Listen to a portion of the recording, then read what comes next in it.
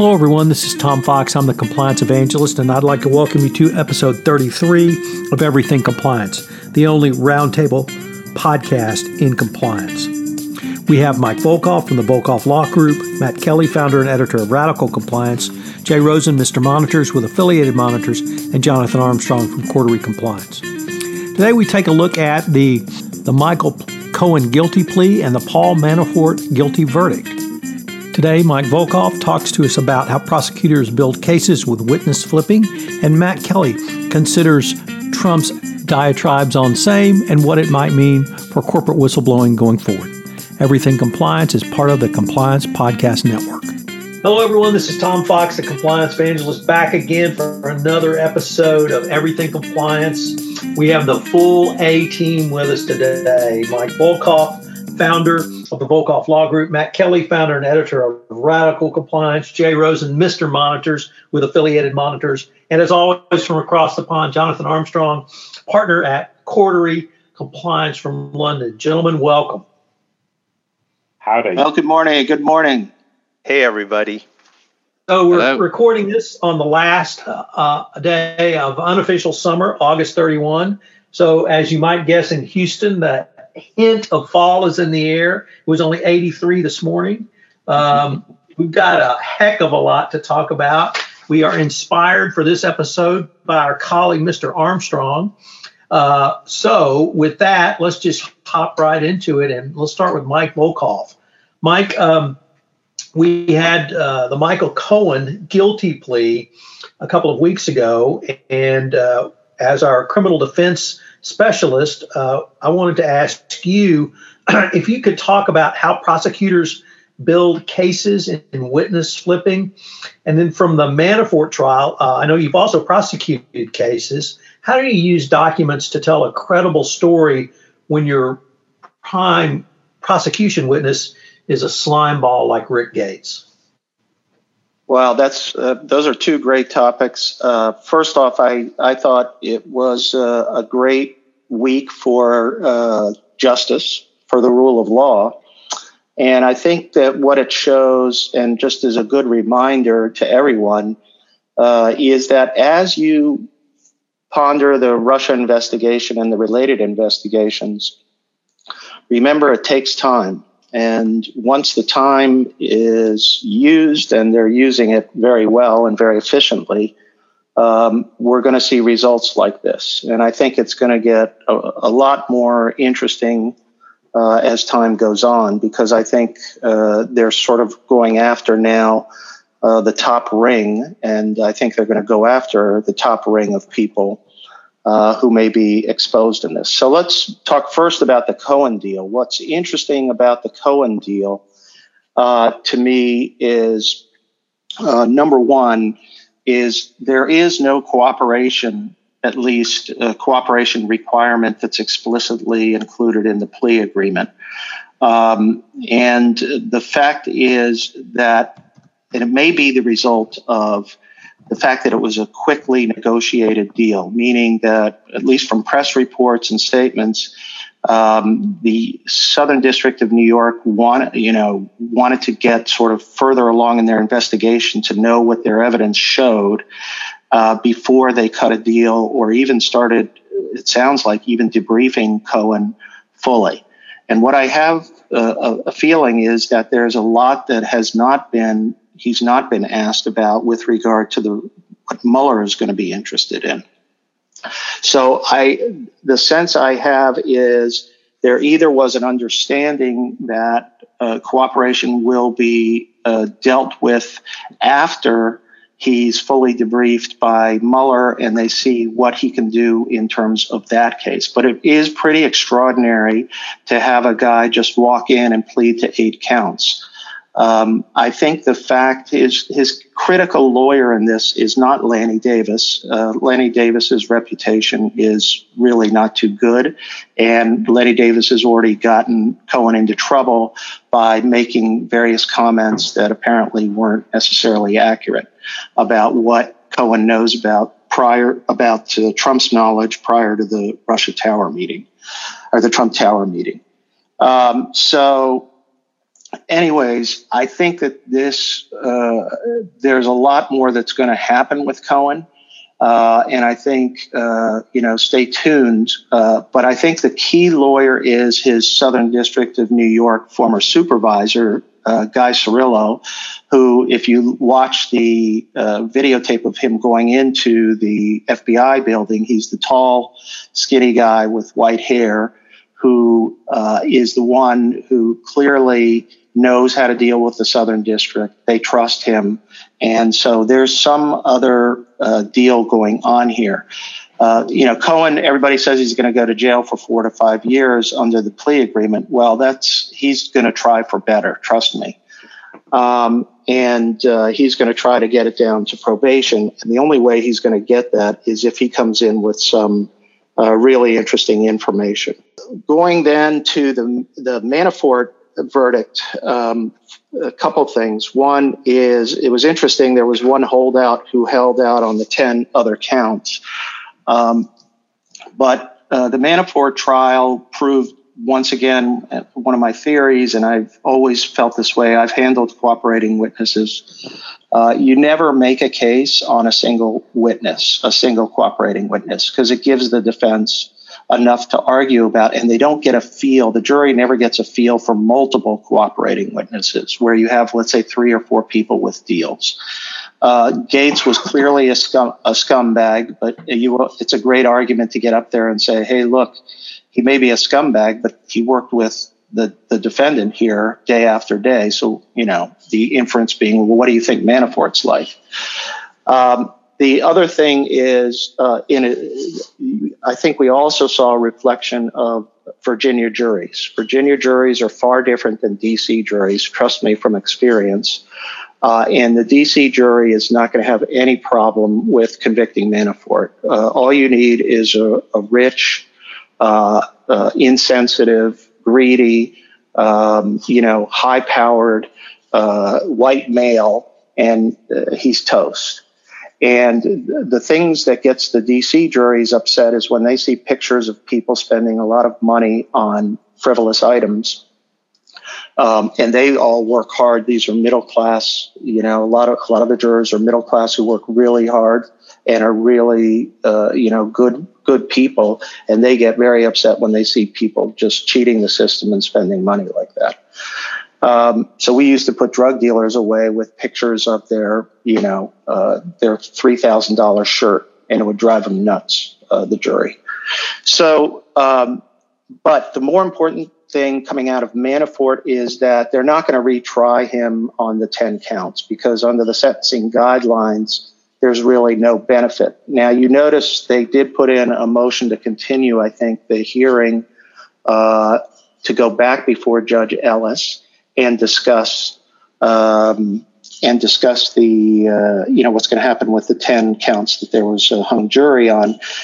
They're just going to use that as a threat, more or less, for plea negotiations. Now, the rumor about the plea negotiations with Manafort, to me, all that really matters is whether or not the plea negotiations included cooperation.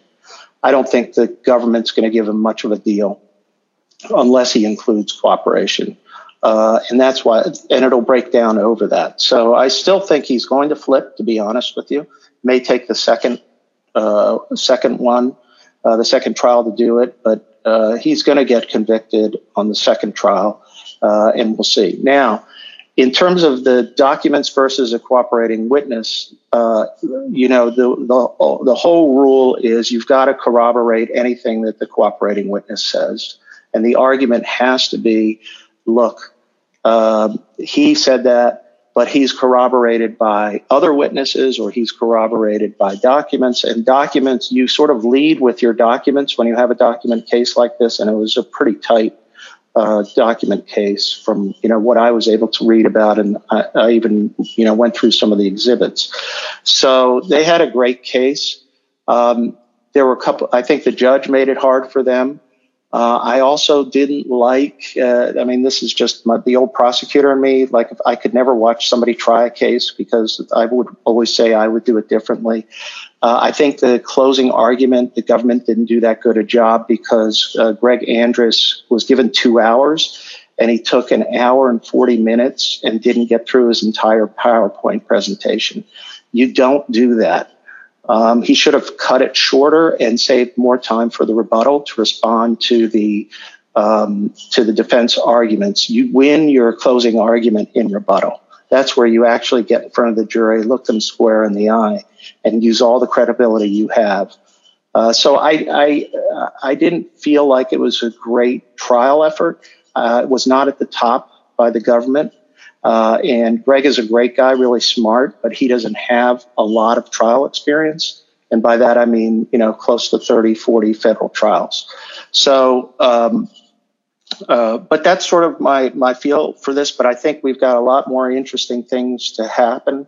I think Cohen is going to be, in the end, I think he's going to be a pretty good witness. And I think the tape that he already provided, I mean, look, the president already lied in the interview he had on Fox when he said, yeah, I found out about this afterwards. Well, that's not true. You're on tape finding out about it before. So, I mean, whoever is counseling Trump, and I don't think there are many people who are, it just was terrible for him to say something like that right after that, knowing that the tape is out there. I mean, what is wrong with the guy?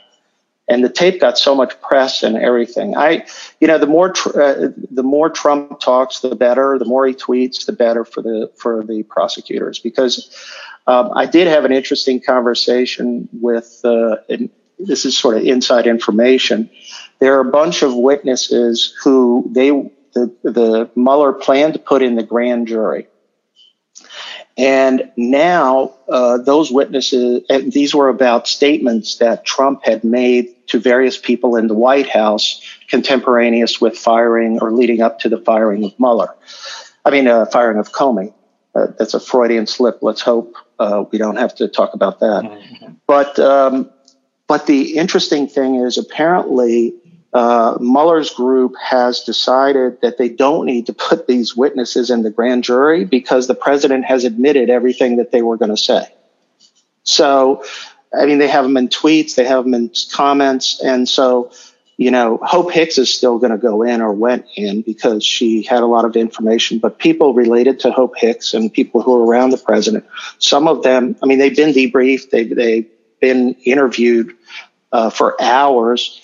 And they were told you probably have to go in the grand jury, but now they're being told, no, we don't need you to go in the grand jury. And the lawyers found out it was because they have all these admissions by Trump, which is great.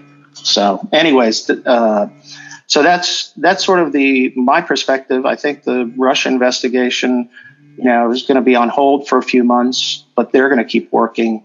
And there's a lot more to come. I think Stone is going to get indicted, and I think Donald Jr. is going to have issues, and we'll see what goes on from there. I think this is Jonathan, Mike. I think it's fascinating stuff, and kudos to you because I think you called it several episodes ago as to how this would pan out.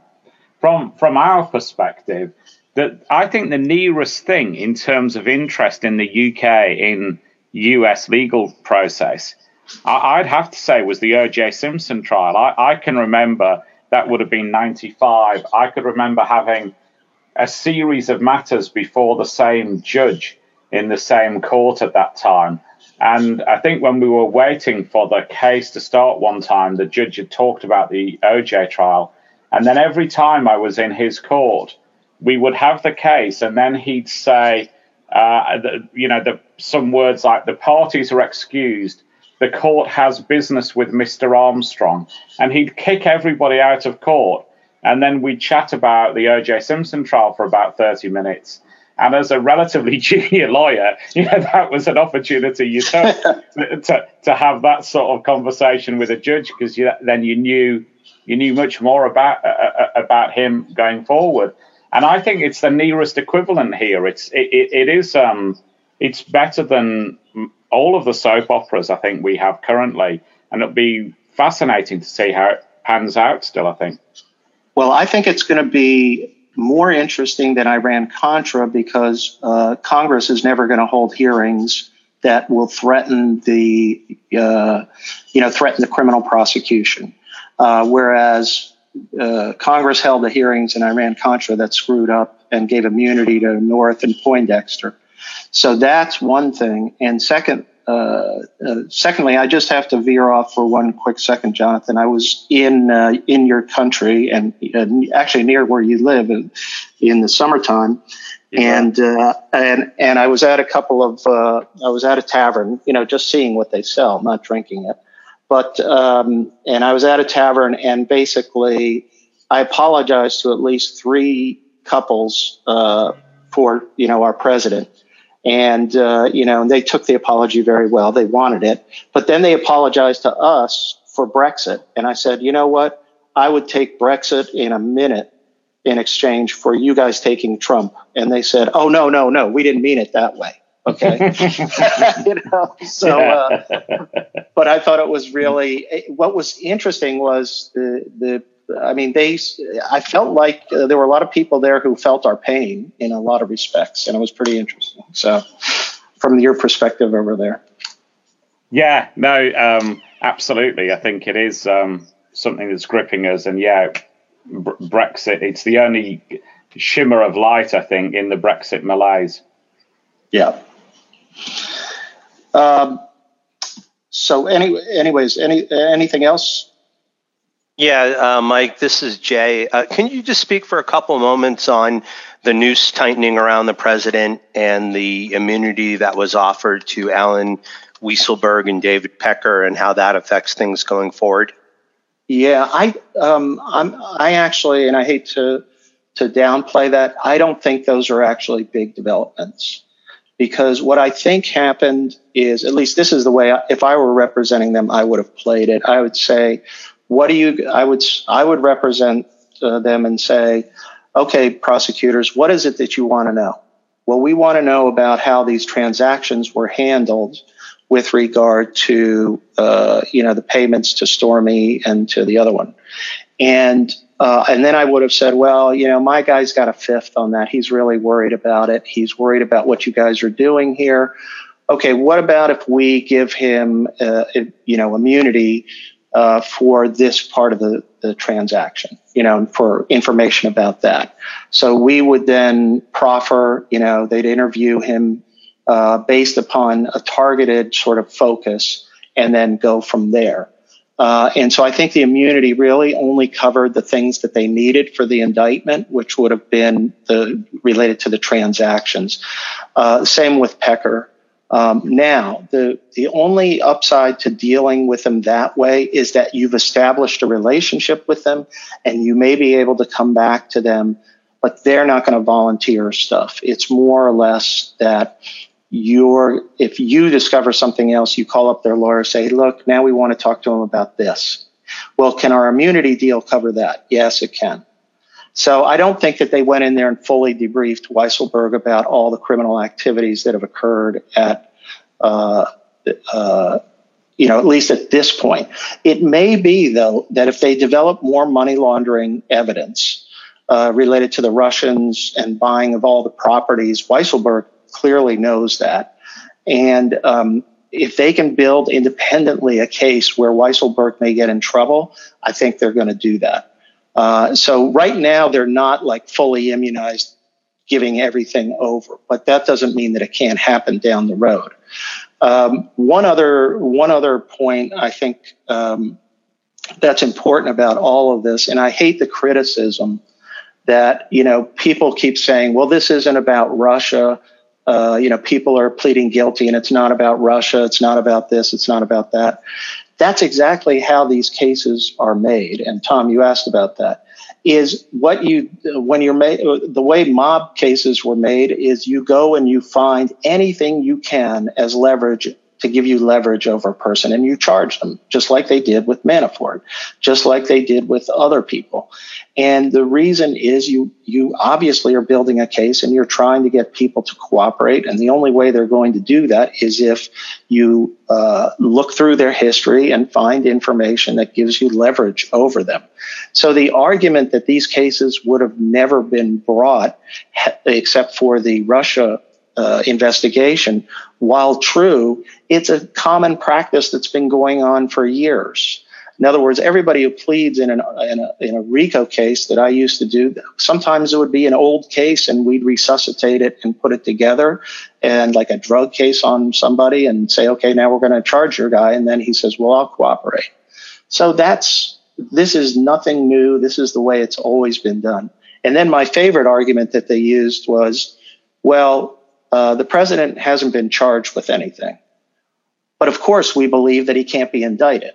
So, it's like everybody knows that the Mueller is saying he can't indict the president. So, the fact that they're saying, well, the president wasn't charged with anything. If anything, by the way, if you read the information, they have the Southern District is good, and they have a very strong case with documents and multiple witnesses that ties Trump to both of these payments. And I was struck by how many cooperating witnesses they had and the documents and the financial transactions that they nailed down into every one of these. Now you know what those guys were doing in New York over the last few months is dragging in every one of these people, and they got every financial detail down on how this money went to Stormy, how it went to Karen McDougal, everything. So, kudos to them. They did a terrific job with it. And it shows you that what good prosecutors can really do. And it was a great information to read. It just showed really solid work. Anyways, that's all I got. But, hold on to your hats is what I say. So, Mike, I have an inside baseball question for you. Yeah. The judge was very hard on the prosecutors. My question is really twofold. One, can a judge be so hard on one side that it actually backfires and the jury either becomes upset with the judge or takes the side who's being picked on so much? And two, if a judge is extraordinarily hard, does that make it more difficult to overturn on appeal because the judge, frankly, was so strident in his rulings and comments for the defense? Yeah, that's interesting. I think that the judge, it can play both ways. I've seen it play both ways. I've had judges give me a hard time, and I've seen it hurt me in front of the jury.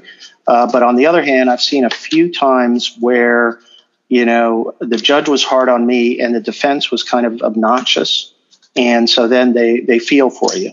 But I think the defense counsel did a pretty good job from what I could hear in terms of not being obnoxious and laying low and letting the judge do their dirty work. Although I did think their closing argument in violation of an agreement that they had with the government was pretty outrageous. And the judge tried to cure it with an instruction, but that was really pretty unfair. But I think it does also, this is an airtight case for appeal. And the other issue to me about that is it was interesting that Manafort's attorney, when he came out, didn't say, we're sorry, but we're saddened by the verdict, we're disappointed by it, and we plan to fight and appeal, all the way up to the Supreme Court if necessary. Well, what sounded to me was he came out and he said, okay, that was a fair trial. We thank the judge for giving us a fair trial. And he said, and Mr. Manafort is considering his options. Well, that to me said something. There's more going on here in terms of it's not the usual defense counsel language. And I think I've always felt that Downing and his crew wanted to get the money out of this case. And that was one of the big things that was driving the defense. He left his firm. So this was all that he was doing. So he can't just plead the guy out. He's got to take him to trial and get all the money he can from Manafort.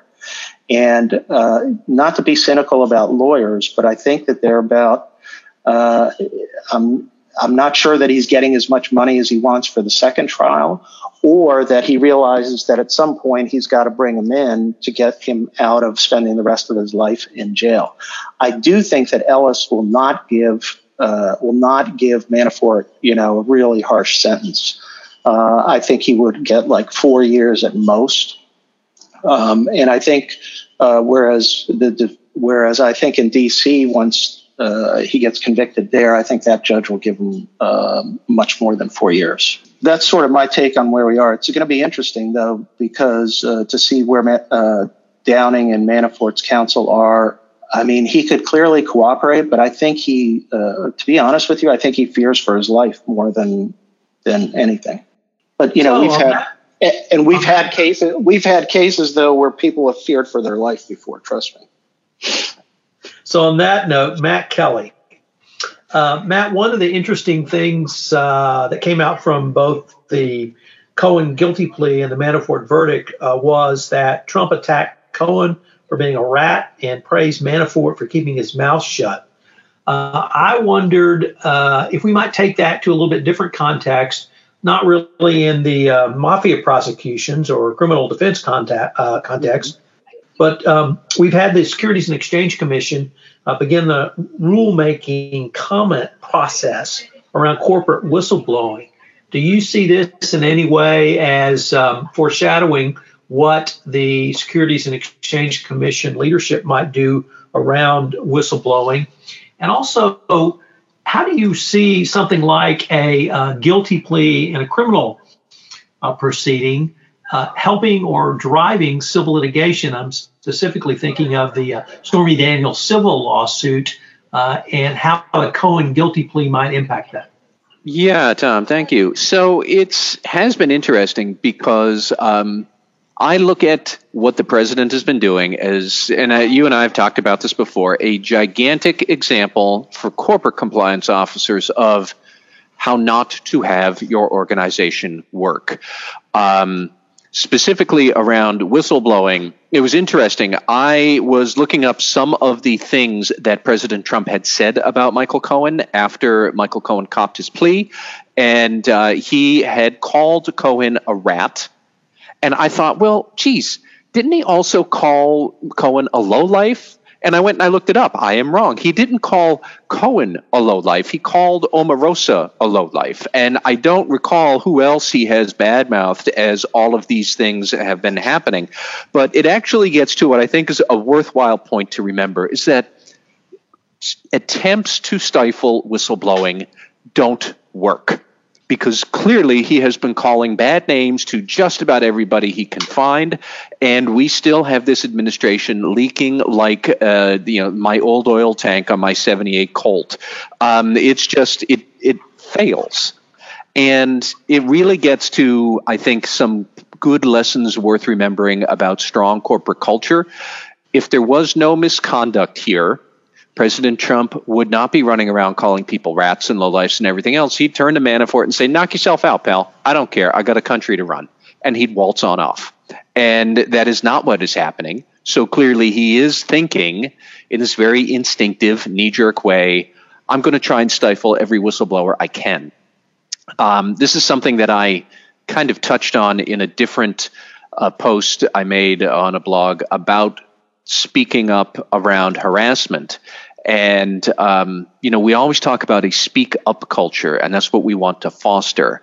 I think we all would do well to remember, Donald Trump specifically, that there's always speaking going on in corporate cultures about misconduct. It's just not necessarily speaking up. People speak around, they speak sideways, they speak downward, they speak out of the organization to the media, to prosecutors. They might speak around with a whisper campaign, don't go work for that department manager. He or she is unethical for some reason. They might speak downward or outward to new hires, don't come here, we have issues. There's always speaking. And what you're trying to do is to cultivate a speak up culture so that the right complaints, legitimate complaints, get raised to the right places in an organization where they're empowered to do something. That's what an ethical CEO is supposed to achieve. The antithesis of that, the counter example, you want to make sure whatever you do not this, is what's going on with President Trump and this investigation. Specific to the SEC's whistleblower reforms, as I said back when they proposed them earlier this year, compliance officers should be thinking first and foremost, how do we foster a protective culture for whistleblowers so that they feel comfortable speaking upward to the right people and not downward or sideways or anything else? So to that extent, A lot of what the SEC is proposing to do with its rewards program, I think, makes sense. Spreading around and increasing the ability to win larger small awards is good, because most misconduct that people find is relatively small in nature. Clarifying that if you already have that your whistleblowing tip has led to a DPA or an NPA that still qualifies as a resolution that leaves you eligible, that's good. People know this. They can see that they're still protected. And even the expedited procedures to tell people who are not protected, you aren't protected. It's good for them to know that. And some portion of whistleblower tips are from people who are wearing tinfoil hats and receiving alien communications through their TV. We do need an expedited way to get rid of those quacks and other frivolous cases, get them out of the system. The only thing I don't like about the SEC whistleblower rewards are the way that they're proposing to cap large awards at $30 million. That is a solution in search of a problem. I think also it is in search of support from the legislative statute, which I don't think that the Dodd-Frank law allows the SEC to do this. And I suspect that part, at least, will be challenged in court when the SEC tries to ram this through later on the fall. But, it is really interesting to see that, President Trump honestly believes stifling whistleblowers works. And it can work to some degree to help with some objectives a company or an executive might have to protect itself, but it never works well. You wind up with other issues.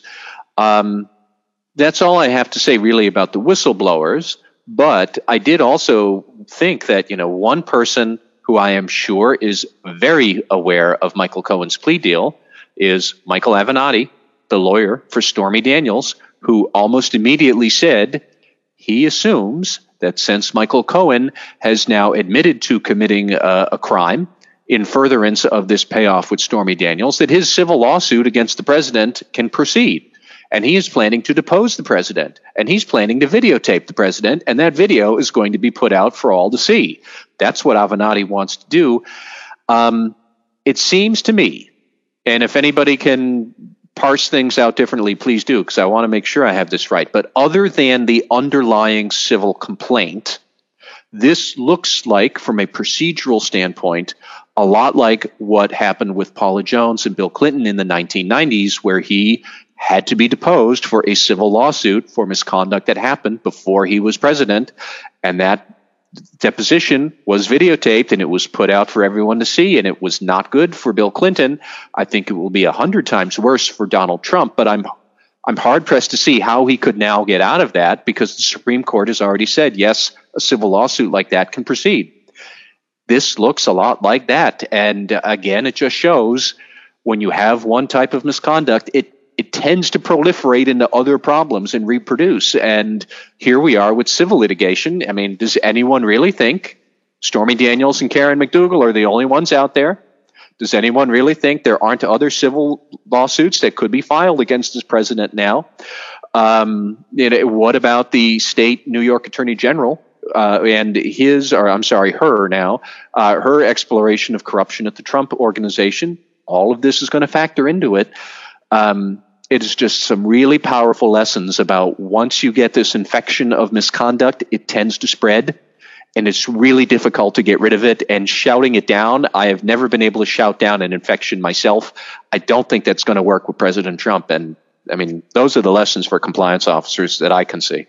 Yeah, I've won. Matt, one thing that I don't think has played very well here is I'm paraphrasing, Cohen's lawyers' plea for money.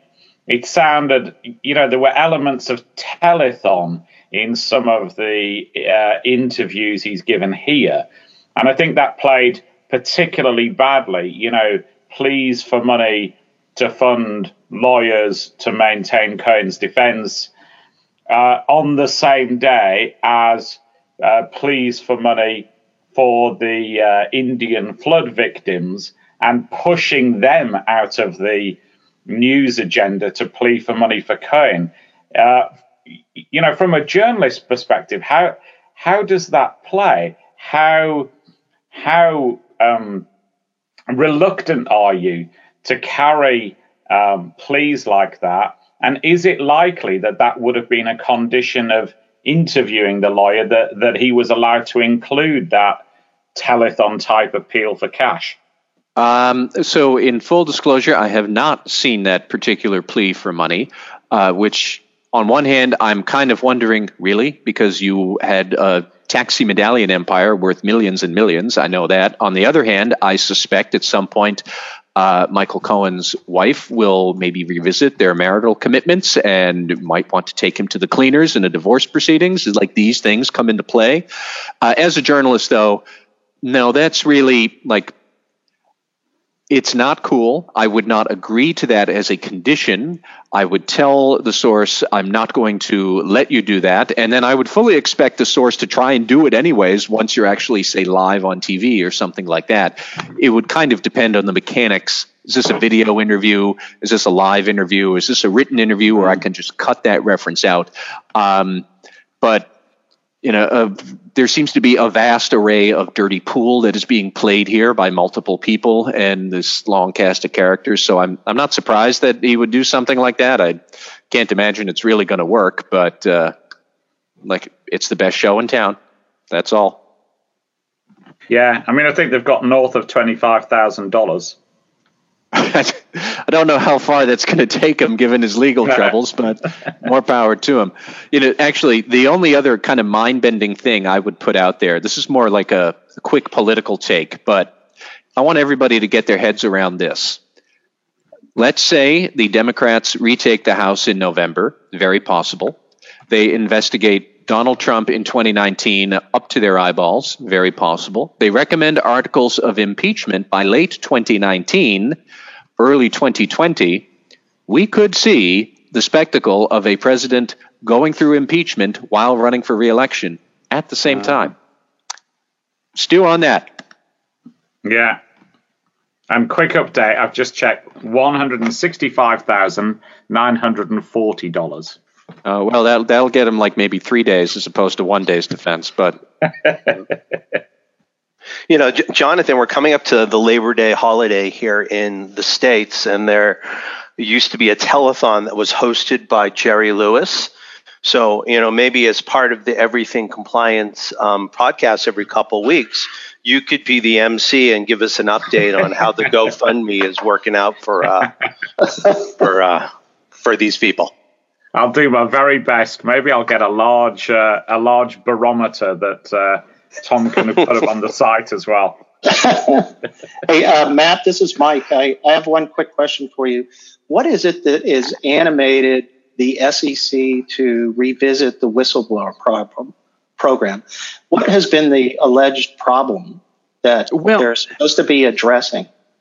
I can certainly see that there is a need for a lot of what they're proposing. I think some of that comes from the Digital Realty Trust whistleblower decision by the Supreme Court earlier this year, where they said that to win whistleblower protections under Dodd-Frank, you must first report to the SEC. Now, the SEC's Office of the Whistleblower, Jane Norberg, she has said since that decision, they have seen an appreciable increase in the number of complaints coming into them. So some of it was more procedural housekeeping to make it crystal clear to everybody. What does a submission actually mean? There's a form you have to fill out. It's not that hard, but you have to do that. You can't just leave a voicemail at the SEC and say, oh, I'm protected, and now you go and raise hell at your company. It's a little bit more than that. I think the idea of increasing the size of smaller awards is good.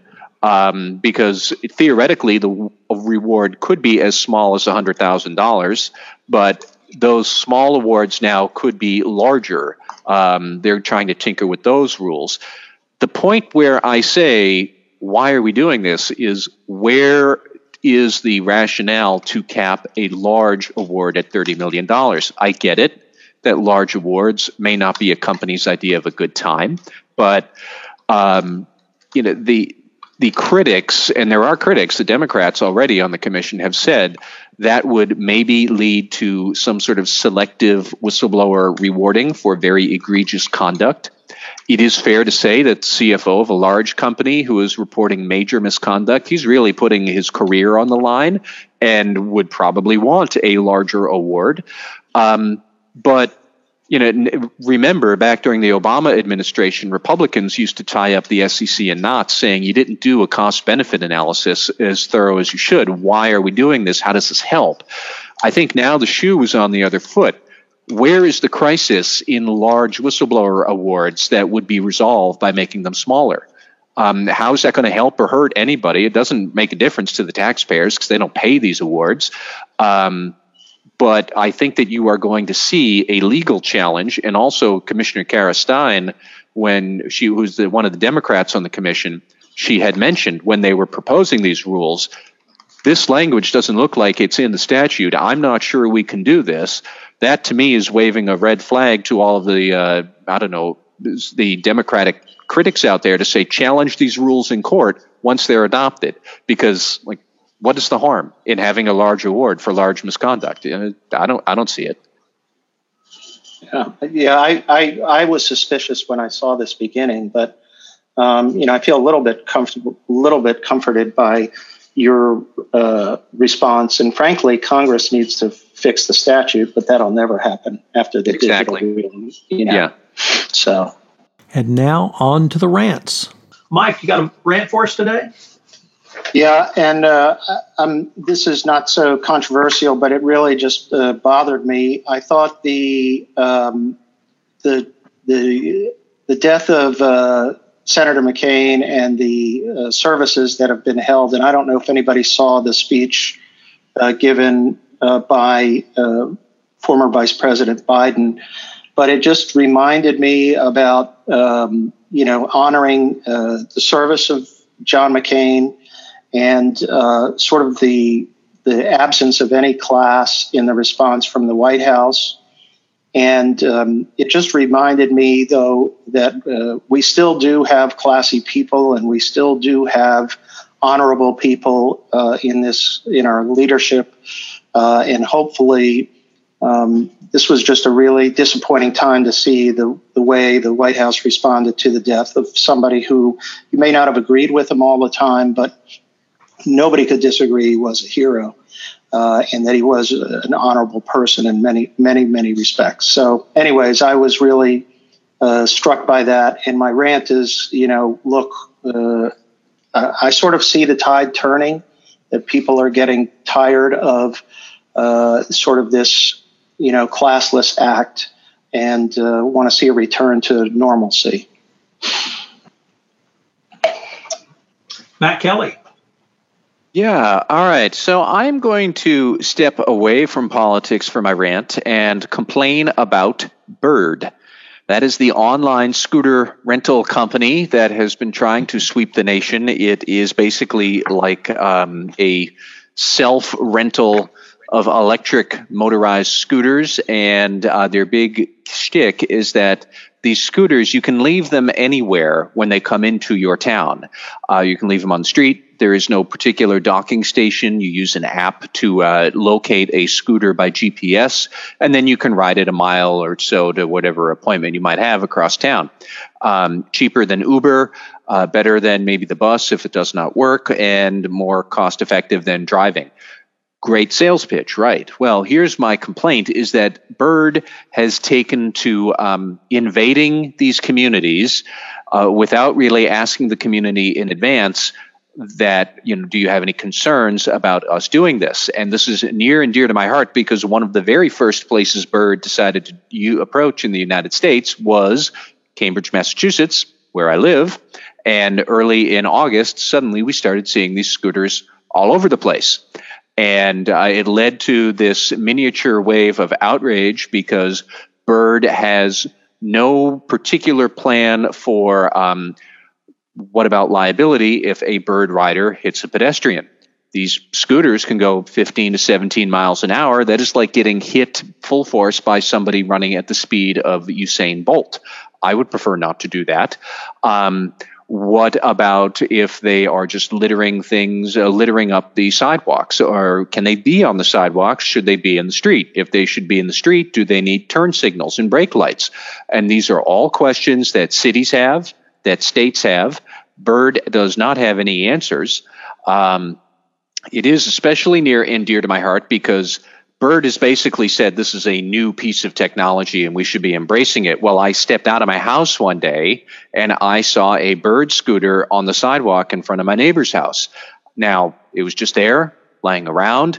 When I see an object that looks abandoned on the street, I do not think it is new technology. I consider it trash, and I threw it into the gutter. The mayor of Cambridge actually dispatched DPW crews to drive around town and seize the Bird scooters. So this lasted for about a week, and then Bird graciously said that they would take back all of the scooters, including the ones that were in the city impound lot. But you can't do this. You can't just waltz in to a city, and I'll give an even more useful, I think, not cute political point, is there was a bike sharing service that was funded by Chinese investors that came into a city just to the south of Boston and Cambridge. Another one where you put the scooters wherever they are, or put the bicycles wherever they are, and then the investors pulled the plug. And now we have all these bicycles all over the city of Quincy, Massachusetts. And the mayor of Quincy stood up and said, why is it my taxpayers' problem to clean up the mess of a couple of bad business executives based over in China? Why are we supposed to foot this bill? So there's a lot of this these days. The regulations, I mean, I'll rant about the regulators too. We have got no regulations to figure out how we're supposed to do this. So it's a really cool sounding idea right up until the regulators aren't keeping pace with technology, and the tech companies couldn't care less about the regulation, and seeking forgiveness rather than permission. Not a good way to start a relationship and not a good sign of your ethical culture, in my opinion. So that's my rant about Bird. Jay Rosen. So just like Mike Volkov, I've been transfixed with the way that America and Americans are saying goodbye to Senator John McCain. And it looks like he's put a lot of thought into these ceremonies. He's had a while to plan his departure. And from the plurality of speakers, Larry Fitzgerald to Joe Biden, and, you know, having Scottish bagpipers. And my parting vision is as the coffin was leaving the church yesterday, that they started playing Frank Sinatra's My Way. And McCain's always been known as a maverick, and you might think that playing My Way could be interpreted as being selfish, but I think his way is the American way. And as Mike was saying, there's a way of service and country and working together and having respect and having toleration. So I, too, am cheered by the fact that there are more Americans who appreciated Senator McCain's service. And without mentioning the name of those people who are classless and don't appreciate, I'm glad that the country has had these next few days to remember Senator McCain's contributions and to also look forward to, as Mike said, that the tide is turning. Mr. Armstrong. Well, I've been thinking of something that Roy Snell gave voice to in his Twitter feed this week.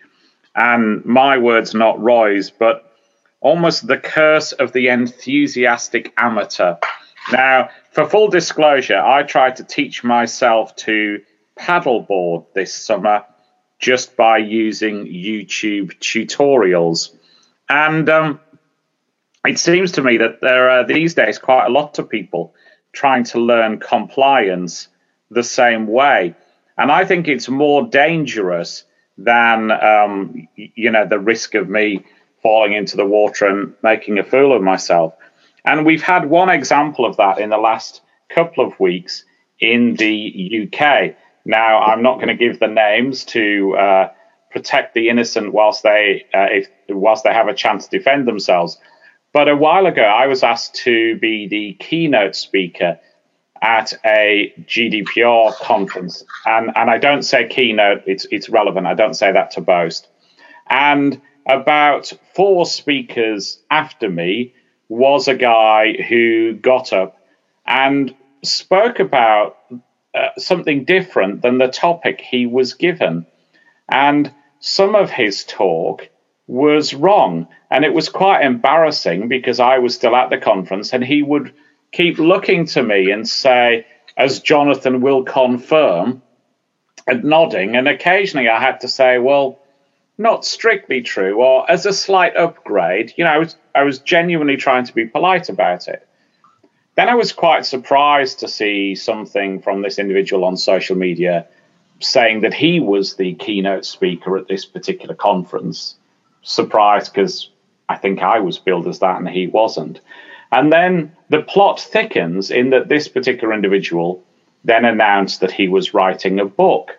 And the book appeared with a foreword by our data protection regulator, saying that this guy had been at the forefront of data protection advocacy for many years. Now, one individual I was mildly suspicious, but one individual who was quite upset has made various FOI requests, etc., and established that this particular individual was involved in marketing until about a year or 18 months ago, when he decided that GDPR and compliance were profitable things to do. And he went on the lecture tour, published the book, and secured a foreword from the regulator. Now, unfortunately, things have started crashing down a little. It seems that the regulator doesn't wish to share details about the evidence that she had to endorse the book. The publishers are investigating complaints that entire sections of the book, I understand, were cut and pasted from other publications, and the book and reference to it have been removed whilst this investigation continues. Now, for the interests of fairness, of course, this investigation might work out that this individual is absolutely a peer of the community and that the allegations against him are unfounded. But it seems to me this illustrates what Roy was saying in his tweets, really, about the dangers of taking people at face value. Often we see in the compliance community people who pop up from nowhere, a little bit like whack-a-mole, stick their head above and tell us that they're the expert in something. And sometimes we just stand back and ponder, and maybe it's time that, like this particular guy has who got a bee in his bonnet and made FOI requests, maybe every now and then we've got to hit the mole on the head and call it out, because otherwise other moles spring up and we're going to be taken over by the enthusiastic amateurs, who in this case at least seem possibly to have done real harm. So I'm reminded of the maxim that how do you determine if someone's an FCPA expert? You ask them if they can spell FCPA. Actually, I want to join for a shout out today, and my shout out is to Mary Shelley. Yesterday was National Frankenstein Day. 2018 is the 200th anniversary of the publication of the first modern science fiction novel. And I want to give a shout out to Mary Shelley, who at the age of 18 wrote the novel Frankenstein, or the Modern Prometheus. She dreamed it up at Lake Geneva in Switzerland, and it has become certainly a classic novel, classic movies, and the forerunner of all modern science fiction. So here's to you, Mary Shelley. Gentlemen, as always, this has been a great episode, and I look forward to continuing. Thank you all. Pleasure. Thanks for setting it up as ever, Tom. Thanks, Tom. Hello, everyone. This is Tom Fox again. I'd like to thank you for listening to this episode of Everything Compliance, the only roundtable podcast in compliance. I hope you'll join us again next week, where we catch up with Jay Rosen and Jonathan Armstrong and their thoughts on the Cohen guilty plea and the Manafort guilty verdict. Everything Compliance is a part of the Compliance Podcast Network.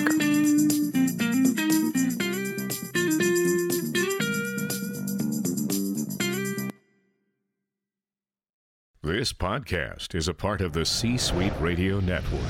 For more top business podcasts, visit c-suiteradio.com.